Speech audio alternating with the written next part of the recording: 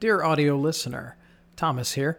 What you're about to listen to is a very unique episode of Reason Together. It is, in fact, our 100th episode of this podcast. So we took your feedback and we made this into a video podcast. So in case you didn't know, there is a link in the description of this podcast that you're listening to right now, that if you click it, it will take you over to YouTube, to our own YouTube channel, where you can find the video of this podcast in which we interview our wives. So I encourage you to click over there and take a watch. I think you'll get a blessing and a help out of it. Anyway, thank you for your continued support. With no further ado, episode 100. Welcome back to Reason Together, the podcast for Christians who think about stuff. I'm Thomas, here with my good friend Daniel, as always, for Hello. what appears to be a video podcast. Yes, indeed. Number, get ready with the drum roll Ready? and the sound effects, please. Here we go. 100. Number 100. Woo-hoo. Episode. Woo. Yeah. Confetti. Yes. We've made some headway, apparently. 100 episodes in. That's a lot of hours when you calculate all that up. It is, especially when you consider we've had the after show now for a while. Yes. I remember when we were talking about starting this and saying, well, I want to have a few episodes under our belt, before we throw it out there. Mm-hmm. And here we go, 100 episodes. That's fantastic. Yeah, time flies. Praise the Lord. Time flies. Yeah. As we usually say, if you are listening to this episode and you are a patron, a supporter of this podcast, we want to thank you for your generous support and keeping this show going. We are grateful for that. If you're not a patron as of yet, you can go over to patreon.com/reasontogether. That's patreon.com/reasontogether. When you get there, you'll see a number of tier member levels that you can join. You might need to click Show All, and it'll show you all 4 of those tier members there. Yeah. And just pick one. We prefer the elite, if we're being honest. Go ahead and pick one of those levels. Just click Join. That's all you got to do. Fill in your information, and you're off to the races, and you'll be a patron of this podcast, which, of course, affords you with a number of benefits that regular listeners may not actually have, including things like priority service for your questions when you send your questions in. Depending on what level you get, you may also get a t-shirt. You may also get the after show bonus episodes, which is a special series that we do after the show. And it's only for our elite patrons. If you're interested in that, that's patreon.com/reasontogether. And pick the elite tier and just click join. And we'd appreciate that very much. Also, if you are wanting to send in a question, whether you're a patron or not, you can do that. You can send that into reasontogetherpodcast@gmail.com. That's reasontogetherpodcast@gmail.com. We'd love to hear your questions or your feedback, and we'd be grateful. Yes, and we kind of pulled the listeners here in the last few episodes and asked for ideas of what you would want on the 100th episode. And you said you would like a video of me with my balding head in poor lighting. No, just kidding. Anyway, I'm self-conscious about that today, aren't I? Uh-oh. The lighting. It's the lighting. But anyway, well, no, it's not the lighting. It's my head too, I think. But yeah. Anyway, that's not actually what you asked for. What a number of people actually requested was an interview with our wives. Yeah. And so, I guess they're tired of us. Yeah, we've tried not to be offended by that, and invited our wives to join us today. Yes. No, I really think this is going to be valuable. This is going to be fun, and it's going to be no problem whatsoever to fill the time that we have.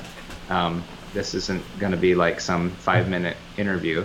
Right. But so that you can get to know our wives a little bit better, and in the future, I see you sending in questions that you feel like might pertain to them.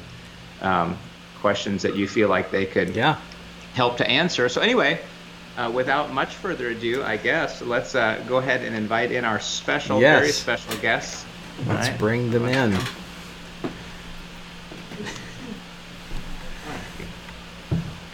Would you like to introduce your wife first, Daniel? Sure. This is my wife, Heidi. Hello. Welcome to the podcast, Heidi. officially nervous and wondering what we're going to talk about. And Tom, were you ever nervous about this? I mean, when we started the podcast, were you nervous about the whole fact that we were going to get on and just have a conversation in front of however many people? Yes. Yeah. Yes. Yes. So we kind of understand that, the vulnerability. Yes, and we do appreciate them coming on. This is my wife, Rosa. So good to have Rosa on the podcast. Yes, welcome to Rosa. Thank you. So, wow, where do we even begin? Why would they want to be married to us? Maybe that's a good question to start with. Because of our cunning. Somebody actually said the other night was joking about how I entrapped Heidi. Somehow I trapped her. I said it took a great deal of cunning, but right. indeed it was worth it. Yeah. Since you were a fox, that worked. Yes, that's right. Foxes tend to be cunning and sly and deceptive.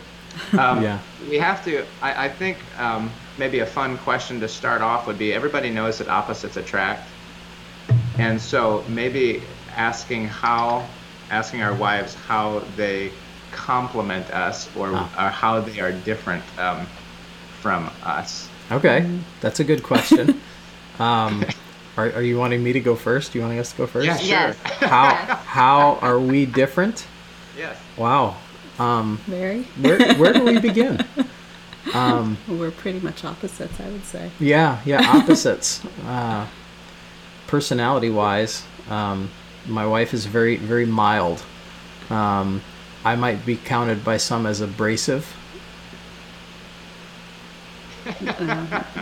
I was bracing myself to see if she would agree with that or not. How else are we different? I guess you remember when we did the whole introvert, extrovert, ambivert thing? Yes. Yeah. That's probably one of the biggest ways that we're different. Is I don't know that I consider myself a full-blown extrovert because I like being around people as long as I don't have to deal with people. Does that make sense? I don't mind sitting in public places, people watching, being around crowds where things are going on. I don't mind that. As long as I don't have to deal with too many of them. I'm exactly the opposite. I love people, but I don't like to be the center of attention, and I like being with people for a certain amount of time, and then I have to get away because I've had too much of people, I guess. I have to recharge. Yeah. But I do love people. I love being around people. Yeah, that's probably a big difference between the two of us. So. Okay. I would say for us, that's we're actually a little different that way than you guys because we both classify ourselves as introverts, which is kind of unique in that way. So not to say we don't like to be around people at all, but we enjoy our alone time and reading and recharging. So anyway, but how are we different? Why don't you go? What's in your mind? Well, I'm ugly. That would be one difference. No, just kidding. Let's see. How are we different? She actually asked this morning. I said, well, we could talk about how we're different. She said, how are we the same? I said, well, we both like music. We're both introvert. Neither one of us drink coffee. So I guess that, how are we different? Well, okay. Here's a big difference. Here's a big difference. I am not a detail guy. I'm big picture. Like, hey, we ought to have a family over for dinner, and that's about as far as it goes. Like, I'm just ready to go invite them. And she's thinking, well, what are we going to have? What's it going to be? How's it going to work out? Blah, blah, blah, blah. The house has got to be clean. All these things. And for me, it's just, hey, this is a cool idea, right? Right. and she's the one that deals with the details. So in our ministry, she is super helpful with all the details of planning and selecting music and helping me with, various details really of big picture things. So she kind of does a lot of the work and then just makes me look good. And then everybody, oh, Pastor Fox, you do such a good job. And I know the truth. Yeah, I'm not sure how we fall in that at all. I think as far as organizing, I've noticed if I organize something, I'll organize down to the very detail of something. Mm-hmm. Whereas I was telling someone this the other day that when I organize like a utensil drawer, I will every utensil has it has its home within the drawer, whereas maybe he is more, it's a utensil drawer, just throw it in the drawer. But it's still organized because it's still in the drawer. I follow the system. It's the difference between micro-organizing and macro-organizing, I think, is what it is. I guess, because we're both organized we're people. both, we just have different organized methods of organizing. Yeah. So that kind of clashes sometimes, where I don't know where something is or why it's that way, and it seems overcomplicated to me. So I mean, we're different in that way, I guess. Let me segue then into that to say, Rosa, what do you feel like is your strong point? And I think you just mentioned one of them right there. What do you feel like is something that you're good at? Organization. I have a passion for organizing. Yeah. Okay. I really do. And Heidi, what about you?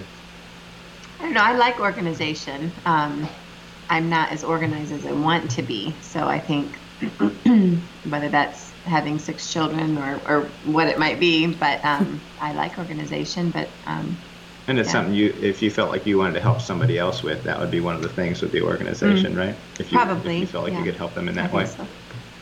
All right. Good. If you had, Rosa, we have talked about this, maybe joked a little bit. If you could have either like a full-time house cleaner or a cook, which one would you have? Oh boy. I think I know Probably the answer. Cleaning. You'd rather have a house cleaner? I'd rather have someone clean my house for me so I can focus on the meals that I make and not be distracted all the time with everything else that has to be done. Yeah. Because I do enjoy cooking a lot, but I mean, I enjoy keeping my house tidy, but I enjoy cooking more. Okay. Yeah, and I definitely say I would want a cook. I would rather clean and keep that end of things than the cooking. Mm-hmm. It seems like every time she turns around, there's another. You get down and there's the next meal you got to think about. That is true. Down the road. Yeah. Now it might help for people to maybe they've heard us reference our lifestyle, our station in life in the past, but just for them to understand, both of you homeschool your children, right? So and you're stay at home, meaning you don't have like an outside career necessarily, but you stay very busy at home with obviously all those duties plus homeschooling plus helping your husband in ministry and things like that. Would be fair? Is there anything I'm forgetting? I mean, I know that takes in a lot. I know you could list off 50 things, but anyway, I know that you're busy, and for people to know just that one aspect that you homeschool, and of course you take care of the meals and all the home duties, and your husband's in ministry, that takes a lot in. That homeschooling thing has become quite a topic lately, hasn't it? With a lot of people starting to who haven't prior homeschooled. Right. What would be maybe the number one piece of advice you could give to somebody like that who's starting to homeschool? Don't do it. Just kidding. No, I mean we believe in it. And pills cannot be on the list of advice or answers given. Hydrocodone. Just, and what would you get? And that's a hard one, I suppose. I think there's a lot to say.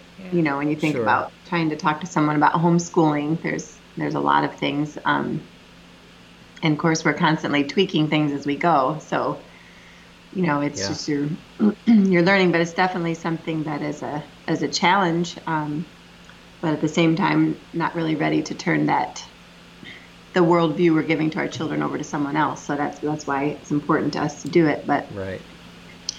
I mean, there'd be several things to say. Yeah. So on the one hand, you would want to stress the importance of what you're doing, that it is going to be work.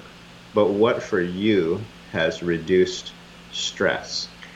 I think one of the things is to find out what kind of homeschool mom you're going to be. When you start talking with people and getting information and how do they homeschool, and that can be a little bit overwhelming because number one, you may not homeschool the way someone else does. So if you try to fit yourself into a different pattern than you're going to fit, that you're going to find frustration. So I think understanding what kind of a homeschool mom you are, like like Rosa, we talk about organization, or do you like everything just so? Are you going to be on a tight schedule, or are you going to be more free with it? But understanding that, okay, this is the way God made me. These are the children God gave to me. So therefore, we need to fit, and we should fit in this way. So I think not trying to be like other people, being open to other ideas, but saying, okay, how am I made, and then how can I make this thing work with my kids? So for us, it's being more scheduled. For us, I think schedule. We thrive on schedule. So, and also how you're gifted and how your role fits into the homeschool. Are you the real like hands-on teacher type, love the projects, or are you the administrative kind of oversee things and let it roll kind of? Right, which affects what kind of curriculum you have, because then if you've got a curriculum that you can't do because it doesn't fit you, you're going to find a lot of frustration. So those are some beginner things I'd say. There's a lot there. I think I would boil down what you said there. I caught something you said about the worldview at first, about keeping the worldview in view for homeschooling. That's more than just about academics. It's about presenting those academics with a worldview in mind, and not turning that over to someone else who you don't know and can't trust, and may be part of a system that has a different worldview. The other thing I think you said there that was good was about personality types in teaching and schedule. What are your thoughts? I am not the teacher type, I suppose. You know, like some people just they go to school for teaching, they would love to teach. I am not that type. I'm more how you said, you know, you get the systems in place and they kind of run themselves. And so I've had to kind of look for curriculums that allow me to do that my kids are still getting a really good education, but they don't involve me sitting down and teaching them every single lesson. And some people like that, but that's kind of where it comes into play, that you have to kind of learn what works for you. And I know a lot of people, you know, they jump into homeschooling. I guess one thing I would recommend, especially your first few years, do your best, but it's not going to be perfect. It's going to be messy sometimes, you know, and and you may go on a few years before you really nail down what works for you. This will be going into our 11th year. This next year will be our 11th year. And I have switched curriculums multiple times. And at first I did just one. I did a box curriculum. You know, it was a kit, parent kit, teacher kit. And I did that for a few years, and finally realized that certain subjects weren't working for us. And I had to learn that it's okay to break away from it and to explore a little and see what works better for a student. I had a spelling curriculum that just wasn't working for us. We'd have a daily meltdown over spelling, and it wasn't worth it for me. And so I searched around. I found a different spelling curriculum, and eventually I found a different math curriculum, a different science and history curriculums. So this year, every single subject is actually from a different company, which is the first for me. So I'm curious to see how it's going to go, and I'm excited about it. But I guess that's, you know, a thing I would advise people is that just because your friend does it or your neighbor does it doesn't mean it's going to be right for you. Yeah. Right. I think it goes back to that issue of comparison. Right. You know, to say it's okay that I'm not like somebody else. It doesn't look like the way somebody else does it. What were you going to say, Tom? I was going to say both of them brought out points that the homeschooling thing kind of evolves over time, because at first you don't know what kind of teacher you are, and when your kids are young, you don't know what kind of students they will be, what kind of learning styles they'll have. So at first, at least in our case, having a kind of a boxed curriculum kind of helped. But after a while, when you figured things out more, you can freestyle a little bit with what you choose. And now that you know how to work the whole thing out, you can pick other curriculums from other places and kind of custom make the education for your own child. But that takes a lot of times years to nail down. Yeah, and you can't be dominated by fear. Number one, that it's imperfect, because is there any education that's perfect? You know, that gives them all the facts they have to know in a certain time. You know, every education's different, and the fear that, oh no, they'll miss something and somehow be dumb the rest of their lives. That's not really true. You know what I mean? If we're moving gradually forward, we're trying to set up a structure, we're focusing on their character, we're concerned about our relationships, not just cramming, a curriculum down their throat and forcing them to do every page. It'll be okay. You gotta let the stress off of you and say, you just got to do the best that you can do, and understand that who's the authority of what's a good education, and who do you have to please, and answer that question. So, yeah. I've often wondered at times, just kind of seeing how the school days sometimes go, is who has to be more disciplined, the student or the teacher?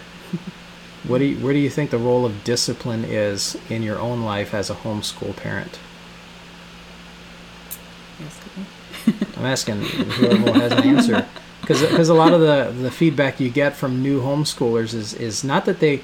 I mean, some people say, I'm not the teacher type, and you might suggest, well, there are some curriculums that allow you a little more hands-off, but that still requires a lot of attention and planning and diligence and repetition by the homeschooling parent.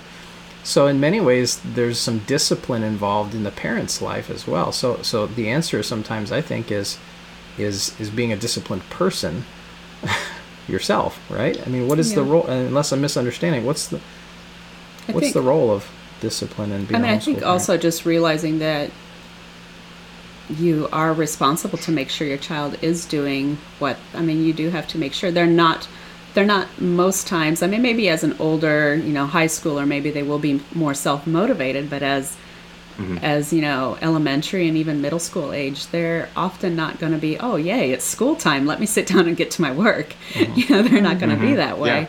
And so I guess that's where, it would be nice to sleep in and, maybe come to school in your pajamas.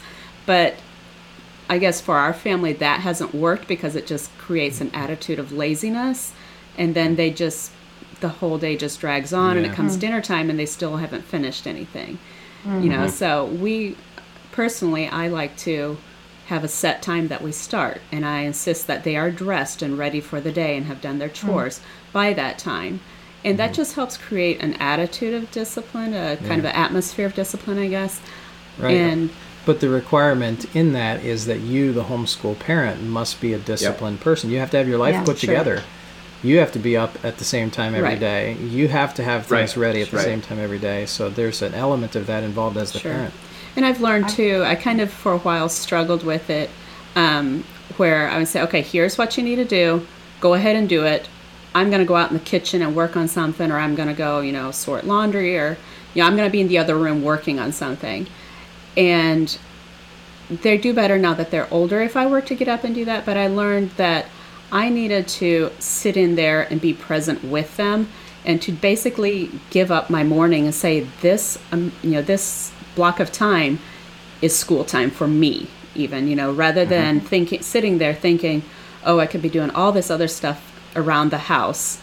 And once I kind of surrendered that mentally, I guess, then it's a lot easier for me to just sit there and to be at peace at that and realize this is what I'm supposed to be doing right now.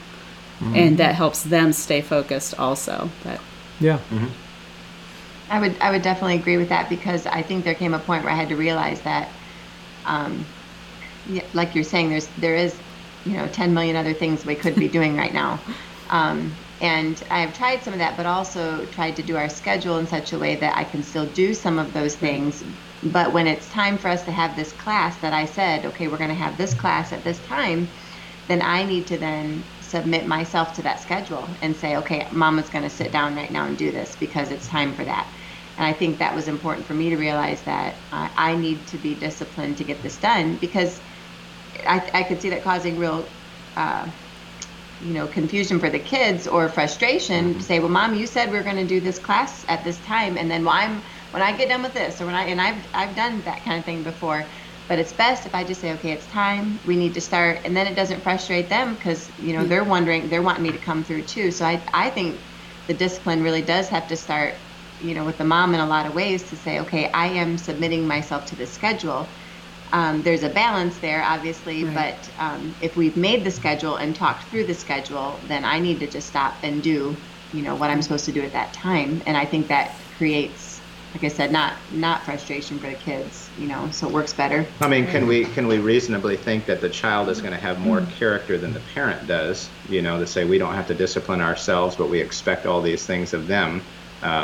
You're right, Tom, that, I mean, discipline is at the core of it and is absolutely necessary. What we've said about, finding your teaching style, as it were, or your involvement style, or the right curriculum, doesn't mean that it lessens the responsibility on you or the need for discipline. It just, you still have a responsibility. You still need to be disciplined. You're just trying to, lessen the stress by, unmanageable expectations or something. But there still is obviously going to be a responsibility there. Yeah, yeah. How do you manage students with different grades all at once? I just leave for the office and say I'll see you later. No. I only have 2 students, so that's not a huge challenge for me. But I do have a few subjects that I have like a combined class, I guess you could call it. But mostly they are different. Most of their subjects are different from each other because they are 3 years apart.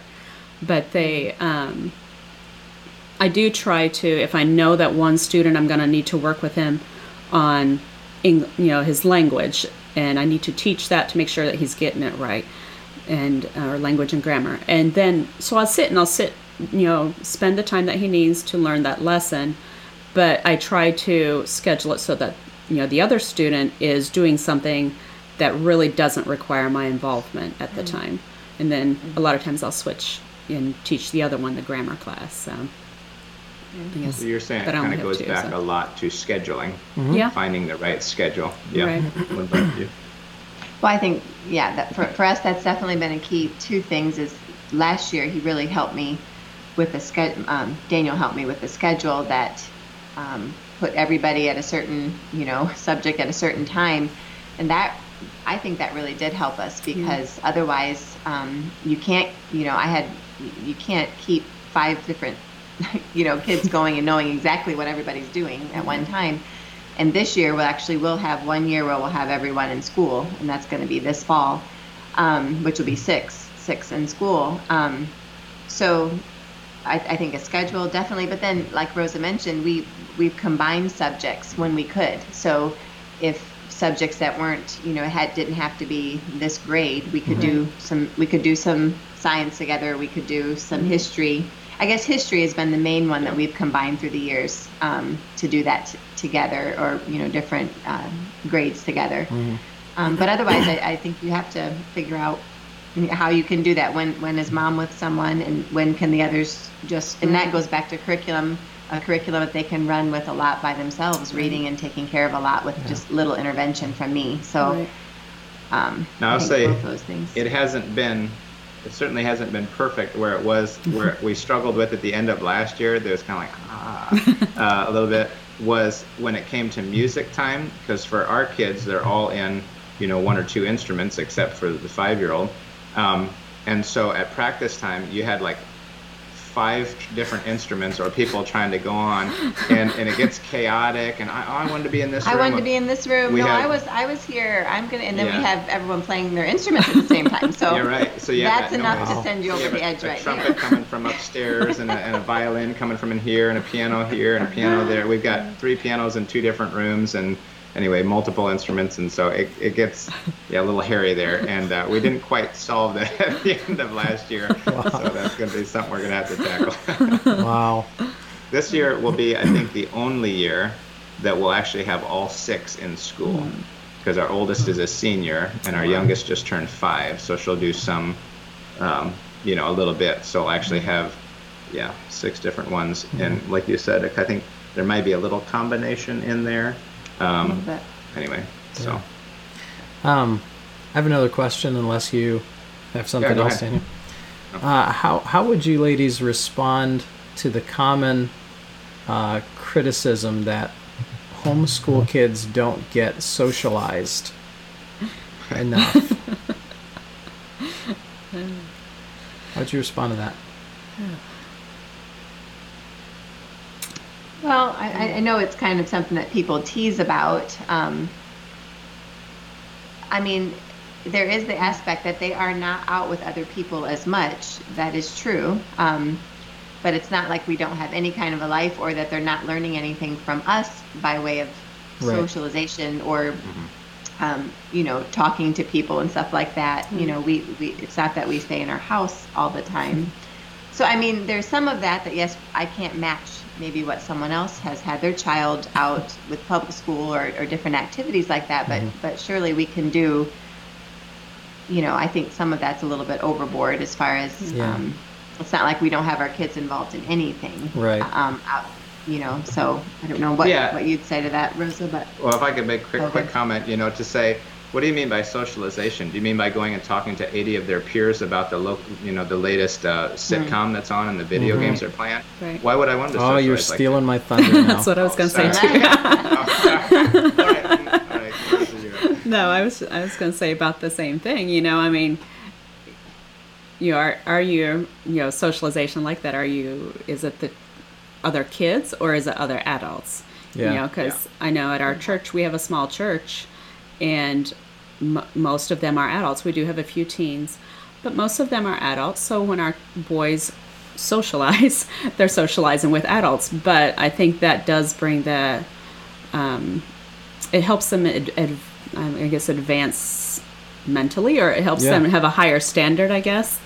They learn to communicate like adults. At a higher level, yeah. The quality of socialization is often different with homeschool kids. We may not be able to match the quantity that kids who go to public schools or Christian schools even can have, but the quality of socialization is different. And oftentimes when I've had people ask me, well, do your kids, how is it your kids aren't socially awkward? I'll ask them, have you met many homeschool kids? Because, frankly, when you meet homeschool kids, on average, that's like talking to a little adult.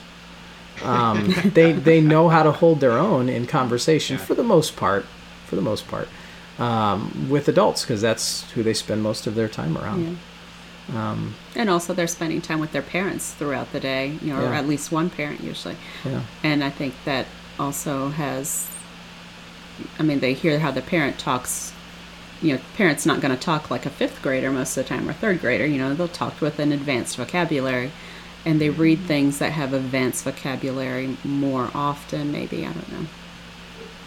But I think, too, some of that interaction is just with how you teach your kids, how you talk to people, Sure. Some of the awkwardness that people might describe would be maybe people not knowing how to answer you, or not knowing to look at you, or not knowing to, whatever the case may be. And a lot of that can still be taught even at, home. This is how you answer the phone. This is how you talk to a person. You look them in the eye.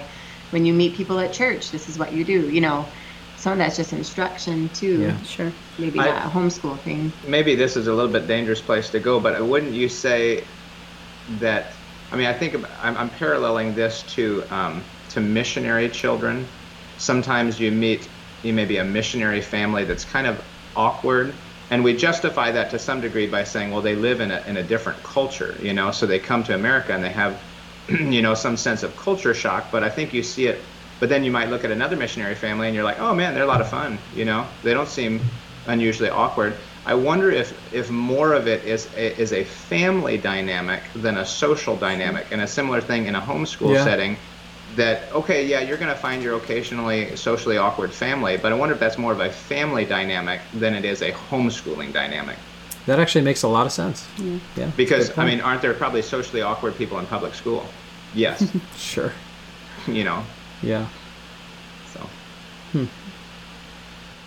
What do you feel like the expectations of you are as a pastor's wife, on average? And are they reasonable? Expectations from church people or expectations from the outside? Either. Yes. I don't know. I guess maybe, or even expectations that I put on myself. That's a good thought. I guess at first it was, we've only been well, you've only been a pastor 5 years.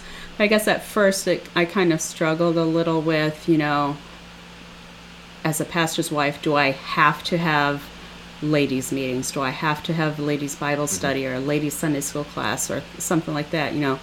Is that my responsibility? And you're saying there's a difference between being a pastor's wife and a pastor wife.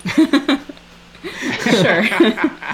Sure. I guess that would be a good way to put it. But I guess I realized I had to come to a point that I realized that because I'm not naturally the teacher type, that was kind of difficult for me to think of, that I would have to maybe weekly or monthly even come up with some kind of a Bible study for the ladies while I'm still trying to teach my family, teach my boys at home and train them and be, hold up my husband at home, and minister to him in a family atmosphere, family type way. What do I then also have to try to, do I need to, am I responsible to have the ladies like a Bible study, a monthly Bible study or weekly? And I kind of came to realize that for me, being able to just minister to my husband and encourage him and just kind of be behind him to support him and at home here to keep the house running smoothly so he doesn't have to worry about it and it's not a strain and it's a peaceful place for him, that is my ministry, and that I can still encourage the ladies, send them notes or, obviously chat with them at church and encourage them in that way. But I mean, like you said, it's not my responsibility to be a pastor to the ladies, I guess. Right. And you would say that's probably more related to maybe church tradition than actual scripture. Yeah, that's such a good point.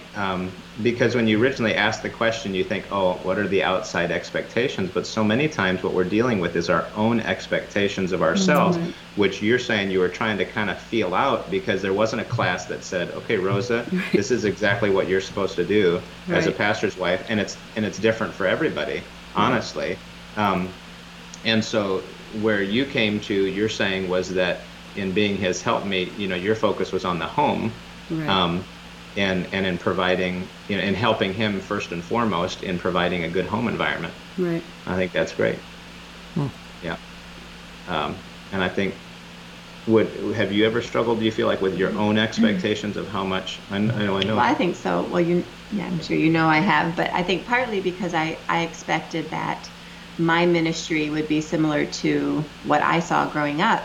So I thought that the things that the assistant pastor's wife did at the church where I grew up, I just assumed that's how I would be, and that's how I would interact even with the pastor's wife and different things like that. But when we came here, I soon realized things are different here, not necessarily wrong, just different. And it is and was, I guess, a struggle to figure out how do I fit, because this is what I thought I would be doing, and then I'm not doing that, so then I kind of lose heart or lose purpose. I just had to figure out, okay, what does God want me to do? And I'm very much a go-getter, so I was ready to be involved in everything, and that's not what the Lord had. And then when the Lord gave us 6 children, obviously I could not run at that same pace and keep everyone along and keep sanity. And so having to realize, okay, what am I supposed to do?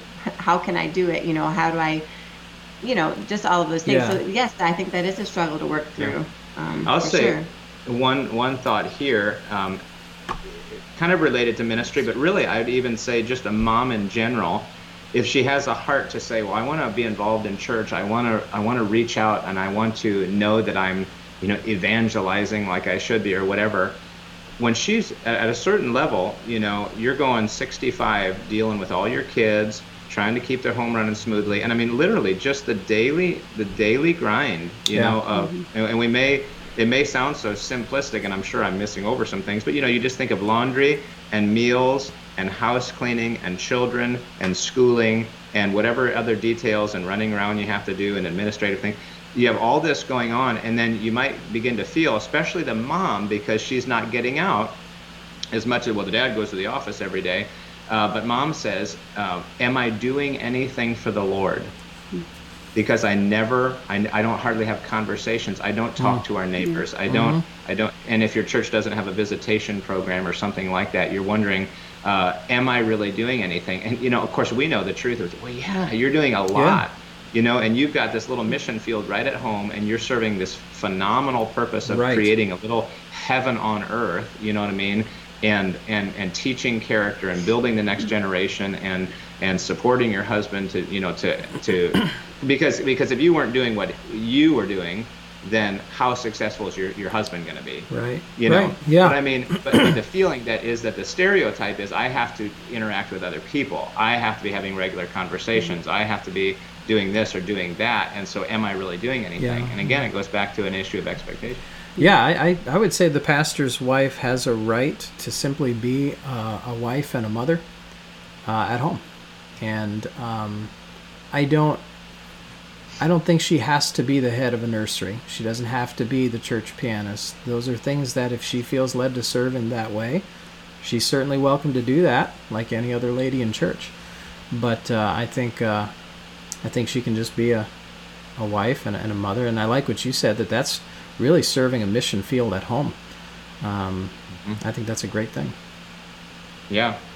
So, man, that would be almost that could be a topic for future conversation, is self-expectations. Now, maybe there's a few people out there that are like, I don't really have high expectations for myself.